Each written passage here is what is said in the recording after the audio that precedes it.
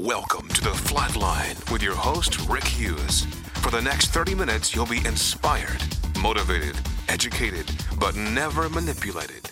Now, your host, Rick Hughes. Morning and welcome to The Flatline. I am your host, Rick Hughes, and for the next few minutes, I would like to invite you to stay with me.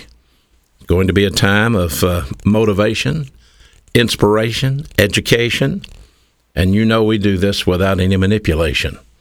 Our objective is not to have you join anything, and we're not here to solicit any money from you. We're here simply to give you accurate information. Information that I pray will help you verify and identify God's plan for your life. If you can do that, then you have the freedom, you have the privacy to orient and adjust to that plan. You are responsible for your life, no one else. You only got one shot at it, not two. The Bible tells you you have to redeem the time. In other words, purchase the time, be wise, be careful, because bad decisions limit future options. And what we do on the Flatline is explain biblical problem-solving devices. We explain to you how God has given you at least 10 unique problem-solving devices. We call those 10 unique problem-solving devices the Flatline. They are a main line of resistance that will stop the outside source of adversity from becoming the inside source of stress if, in fact, you learn them and you use them. Thus, it's imperative that if you are a believer in the Lord Jesus Christ, that you learn the plan of God. It's imperative. And why do I say that? Because the Bible mandates it. The Bible mandates it. Study. Here's what the Bible says. Listen, I'm not making it up. Study to show thyself approved unto God, or workman that needeth not to be ashamed, but rightly dividing the word of truth. That's a mandate in the Greek verbiage of the New Testament. There's another mandate. Grow in the grace and the knowledge of your Lord and Savior, Jesus Christ. Another mandate. And then another one. Jesus said, come unto me, all you that labor and are heavy laden, I'll give you rest. And then he says, take my yoke and learn of me. Learn of me. That's an objective opportunity you have to understand how Jesus Christ operated in the devil's world and never had any stress, never had any fear, never had any worry, never had any guilt. See, these are all stress indicators. And the Lord Jesus Christ was the prototype Christian. He was the God-man, undiminished deity, true humanity, in one body, and now that body is forever. He has been resurrected. He's in heaven. He's awaiting the shouted orders of the Father to return and gather the bride, or the church, or you and I. But he has given us a prime example so that we may no longer live, as Paul said, it's not I, but it's Christ in me. That's the hope of glory. We can have this incredible life that he had. We can live the incredible life that he lived as a human, not as God. Don't mistake me. You see, as God, he never sought to relieve any of his difficulties by using his deity. He could have stepped off the cross. He could have called 10,000 angels, as the song says, but he didn't. He never used his deity to solve the problems of his humanity. He did use his deity to heal people, to establish his messiahship, yes, but never to feed his own self, never to provide for his own personal needs.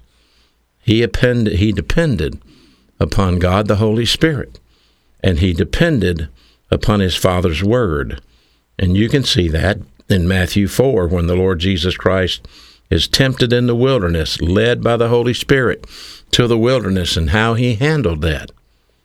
And how he handled it is how you can handle it. If, in fact, you study, you grow, and you learn. Now, if you don't, then at best you're going to do it your way. At best, you're going to try to mimic the life of Christ, and you will not be able to do it. The Christian life is a supernatural life, and it must be lived in a supernatural power. That's why Jesus Christ our Lord said, when I go away, I'm going to send the Holy Spirit, and He's going to empower you, guide you, teach you, lead you. Thus, it's critical that we understand what Paul the Apostle meant when he said, be filled with the Spirit. In our last radio show, we covered that extensively. We went over that. We called it rebound. This is how we are filled with the Spirit. And basically, let me review quickly. When you believe in Jesus Christ, you're indwelled by God the Holy Spirit, you're sealed by God the Holy Spirit, and you're filled by God the Holy Spirit. When you sin, you lose the filling. Don't lose the indwelling. You don't lose the sealing. Ephesians 1, 12, 13, right in there. You're not going to lose that, but you will lose the filling. This is called quenching the Holy Spirit or grieving the Holy Spirit, which means that you have become carnal. You have let your flesh take over. You are fleshly or carnal. You're not spiritual. And if you want to regain the spirituality, if you want to get back in fellowship with God, then you rebound and you use problem-solving device number 1, which is 1 John 1:9. If we go to God the Father and admit our sin, He's faithful and just to forgive us and purify us from all of our wrongdoing. That's how we get back in fellowship. That's how we are filled with the Spirit. It's not some second blessing that you get with your eyes crossed and rolled up behind your ears. It's not something that's going to make you foam at the mouth. It is a normal process that you will receive after you are saved. All of us go through this.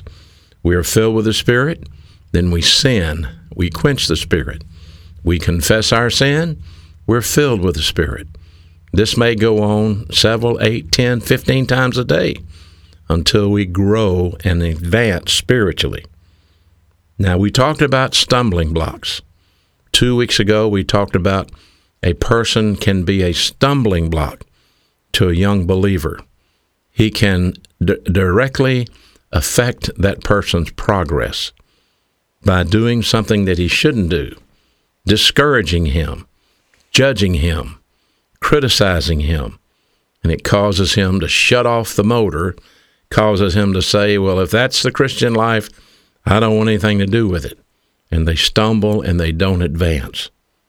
Now today, I want to show you how Satan throws up roadblocks as well. Because the last thing Satan wants you to do is to replicate the life of Jesus Christ. That's the last thing he wants you to do. If you have already accepted Christ as your Savior, he has lost that battle because we know he doesn't want you to be saved. That's just another nail in his coffin. So once you are saved, once you have accepted Christ as your Savior, then his objective is to shut you down in time so that you never replicate the life of Christ. See, if you can do that, then you can effectively represent Christ in the devil's world. And he doesn't want you doing that.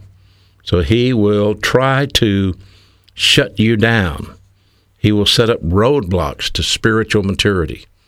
And this is where it gets dicey. Listen carefully. And just think about this for a minute. One of the greatest evangelists of our generation has been Billy Graham. And there have been others as well. And they've led thousands of people to Christ. I myself have spoken in well over 5,000 high schools. And I've led many students to Christ, as well as in many churches. Can I say that they all grew to be spiritually mature believers? The answer is no. I cannot say that. Did I try to give them the best way so that they would know how to grow? Yes. Yes, I did. But Satan is very wise. So let's look at some passages And let's see how he could set up a roadblock even to your spiritual maturity and to keep you from ever reaching a life that replicates the life of Christ. If you reach a life like that, you are a mature believer, so that people will no longer see you, they will see Christ in you. That's your objective. You want to represent the life of Christ. You want them to see Christ in you.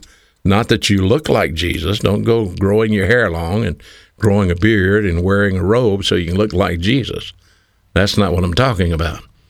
But by your very actions, by your very demeanor, they will see Christ in you. But here is the problem. In 1 Timothy chapter 4, verses 1 through 5, now the Spirit speaketh expressly. That's the Holy Spirit. And he says that in latter times, some will depart from the faith, and they will give heed to deceiving spirits and doctrines of demons, speaking lies and hypocrisy, having their own conscience seared with a hot iron. Now, what this passage is saying, and what Paul is saying is this: in the latter times, whenever that may be, the times before Christ returns, we know that. We're living in the latter times, that Satan has ministers running around, and they are teaching doctrine of demons. That's what the verse said, giving heed to deceiving spirits and doctrines of demons, speaking lies and hypocrisy, having their own conscience seared with a hot iron. To sear your conscience is an interesting Greek word called kasteriazo. The word sear is kasteriazo. We get an English word from that, which is cauterize. When you cauterize something, you burn it. It's like branding a cow, and you get a hot iron, and you hold the cow down, and you put a brand on that cow, and that cow all his life has that brand. That's, you've seared him. See, this is what can happen to your conscience. When you fail to advance in the plan of God, when you fail to grow spiritually, your conscience is accumulating scar tissue. You begin to try to put square pegs in round holes that don't fit, and you scar things up. Scar tissue is taught in Ephesians chapter 4. And Paul warns about it. He says it'll cause you to be blind, to be blacked out. You won't even know what's happening to you. This is because people get away from sound Bible teaching, and they get under the ministry of deceiving spirits. Now, what exactly is that? What exactly is the doctrine of demons when the Bible says this? Giving heed to deceiving spirits and doctrines of demons, speaking lies. Well, the first thing we know is a doctrine of a demon is a lie. It's not true. And they speak it in hypocrisy, which means they don't even believe it. And the people that teach it have their own conscience seared with a hot iron or blacked out from scar tissue. Now, here's what it means, that first of all, and this is not hard to understand, Satan has a lot of things going on. First of all, he has his own communion table. I bet you've taken communion in your church, and you should. However, you should always be sure that you're in fellowship when you take communion. 1 Corinthians 11 warns, don't take communion out of fellowship, or you will bring discipline to yourself. But Satan has his own communion table. You say, where did you get that out of the Bible? Well, 1 Corinthians 10:21. You cannot drink the cup of the Lord and the cup of the devil. You cannot be partakers of the Lord's table and the table of the devil. Satan's communion table is the worship of idolatry. See, what Satan wants is he wants to be worshiped. That's what he wanted in eternity past, to be like God. He knew he could not be God because he knew he was a created creature. God the Father is not created. God the Father is omnipotent, omnipresent, and omniscient. Satan is not. And so he wants to be worshiped like the Father. And the devil's communion table is you worshiping Satan. Now, you might not know you're doing it. You may be worshiping an image that represents a man, or even an animal, or even money. But it is worshiping that which is not God. You see, when we take communion, it's a remembrance. Jesus said, "This do in remembrance of me." So you're remembering two things. When you take the bread, you're remembering the body of Christ. And when you take the cup, you're remembering the blood of Christ. And these are doctrines you have to understand and know to remember, and for actually the communion table to become something real in your life and not just a ritual that has no reality to it. But sad to say, most people go through the ritual and there's no reality to it because most pastors don't even teach it accurately what it's all about. And they just go through this ritual of serving communion. Satan has a communion table. You remember him. You salute him. You go after what he puts in front of you. You cannot serve the Lord and serve Satan. Doesn't work. He also has, as the doctrine of demons says, a counterfeit righteousness. Now, if you want to go to heaven, the only way you can go to heaven is to have the righteousness of Christ. And let me explain. God is absolutely perfect righteousness. There's no sin in him. Man is absolutely unrighteous. We're full of sin. Where does the Bible say that? The Bible says there are none that are righteous, no, not one. All of our righteousnesses are like a filthy rag in God's eyes. We cannot manufacture perfect righteousness. But on the cross, Jesus Christ, the anointed Son of God, when he died in our place, listen to the Bible now, he who knew no sin was made sin for us, so we could be made the righteousness of God through him. So how do I become perfectly righteous? I go to Jesus Christ, and I receive him as my Savior, and his righteousness is accredited to my account. You see, it was a trade-out on the cross. He took my sin. He offers me his righteousness. So once I believe in Christ, then God the Father looks at me as equal to his Son. I have equal righteousness. I have the righteousness of Christ. And then the grace pipeline from God can open up, and he can impute many wonderful things, beginning with eternal life, because I'm now heir to all that Christ is heir to. This is not what Satan would teach you. Satan would teach you how to have a counterfeit righteousness. And this is the evil of religion. A counterfeit system of righteousness. What would that be?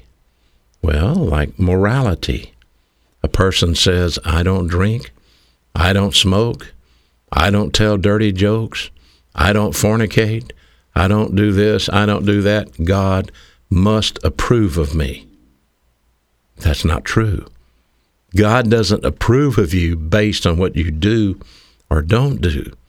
God approves of you based on what Christ has done for you and whether or not you have accepted him as your Savior.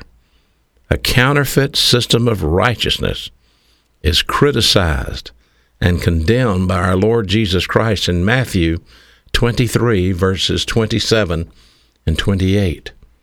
These Pharisees and Sadducees that opposed our Lord Jesus Christ while he was on this earth had this counterfeit system of righteousness. They promenaded around acting like they were holy and righteous people, and they were not. And oftentimes around your local church, You will find self-righteous people that promenade around and act like they are really close to God by the way they talk or the way they act. They put on that image, and it has nothing to do with the plan of God. It's man trying to impress God by his counterfeit righteousness or his morality. Jesus said, "Woe unto you, scribes, and you Pharisees! You are all hypocrites, for you are like unto a whited sepulchre, which indeed appears beautifully outside, but inside you are full of dead men's bones and all uncleanliness." That's what counterfeit righteousness does. It's the walking dead. That's right, spiritually dead. Oh, yet they look spiritually alive. Their membership is at the church. They tithe to the church. They go to church, but they're spiritually dead because they are depending on their own righteousness to get them to heaven. They believe the lie that Satan has put into them. And if the pastor is teaching that, then this is where the problem starts. Somebody is standing up, teaching something that is not true, pretending that he or she represents God. And usually they have a very holy facade. Jesus Christ is clear about this. Satan has a smoke screen. He can lay down a smoke screen. He wants to obscure the truth so that people don't hear it. Thus Paul wrote, if our gospel is hid, in 2 Corinthians chapter 4, it is hid to them that are lost, in whom the God of this world has blinded the minds of them, the ones that believe not, lest the light of the gospel, the glorious gospel of Jesus Christ, who is the image of God, that it should shine in unto them. So one of Satan's key objectives is to blind the unbeliever to the truth, shut down the truth, minimize the truth, demonize anyone who speaks the truth. That's Satan's objective. And if you look at what's going on in our nation today, you can see who's getting all the attention, who's getting all the political action. And it's not the Christians. The Christians are being minimized. The Christians are being demonized. The Christians are being blocked out. In 1 Timothy 6, verses 3, Paul warns Timothy about something. He says, if anyone teaches a different doctrine, and it does not concur with sound doctrine, that's doctrine of demons as compared to the truth of the Scriptures.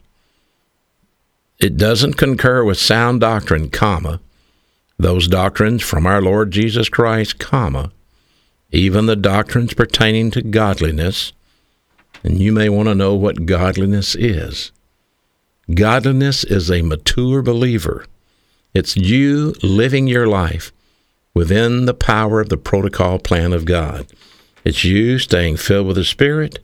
It's you growing on a daily basis, taking in God's Word, learning it and advancing. It's you acquiring wisdom, foresight, understanding, and knowledge. It's you replicating the life of Christ. So Paul goes on to say, if anyone teaches a different doctrine, a doctrine that is not sound, that doesn't agree with the doctrine of the Lord Jesus Christ, then he is arrogant and he understands nothing. Furthermore, he has a morbid obsession, about controversies, verbal conflicts, from which originate jealousy, discord, evil, and speculation. Cannot tell you how many pastors stand in pulpits on Sunday morning and talk about everything except the gospel. Talk about everything except the doctrine of the Lord Jesus Christ. This is what religion does. It substitutes false doctrine, the doctrine of demons, for truth, and it sets up a system of works and a system of a ritual to replace the protocol plan of God. That's the roadblock. Religion will motivate and produce every category of violence and evil, terrorism, murder, in order to enforce its way, or to provide some sort of leverage to lure people into the sphere of the satanic counterfeit system. Does that sound familiar to something today? Religion motivating violence, terrorism, murder? That's right. Think about it. That's right. You know what's going on in the world today. See, religion, organized religion, is not only characterized by the doctrine of demons, but it has false teachers, false prophets. It has to have to communicate the false information. And these false teachers are masters at hypocrisy, master phonies. And they were exposed by the Lord in Matthew 7. He exposed them, and they're exposed by Paul in Romans 16. But behind that master facade of religion is a false teacher using legalism to convert their victims into organized religion. They do that by flattering them, making them feel wanted, appealing to their pride, and appealing to their human ignorance. They promote idolatry as part of the devil's communion table. They promote self-righteousness. They're very clever, and they can only be detected by means of you learning the Word of God and learning the ability or having the ability to discern the truth from the lie. Without that, you will fall victim to it yourself. They operate throughout the church age. They are cosmic evangelists, and they seek to evangelize you. So stop being double-minded, James warns us in James 4:8. That means you have a little bit of truth and a little bit of the lie. Can't operate that way. You got to get rid of the lie and get the truth. This show is designed to give you the truth, to give you accurate information, to give you a breath of fresh air, to let you see what it means to grow in grace and in the knowledge of your Lord and Savior, Jesus Christ. I hope you're listening. I hope you're learning. If you have a question, don't hesitate to contact me. I'll always write you back. Until next week, this is your host, Rick Hughes, saying thank you for being with me here on the Flatline. Thank you for listening to The Flatline with your host, Rick Hughes. If you'd like to contact Rick, please write to him at P.O. Box 100, Cropwell, Alabama, 35054, or online at www.rickhughesministries.org.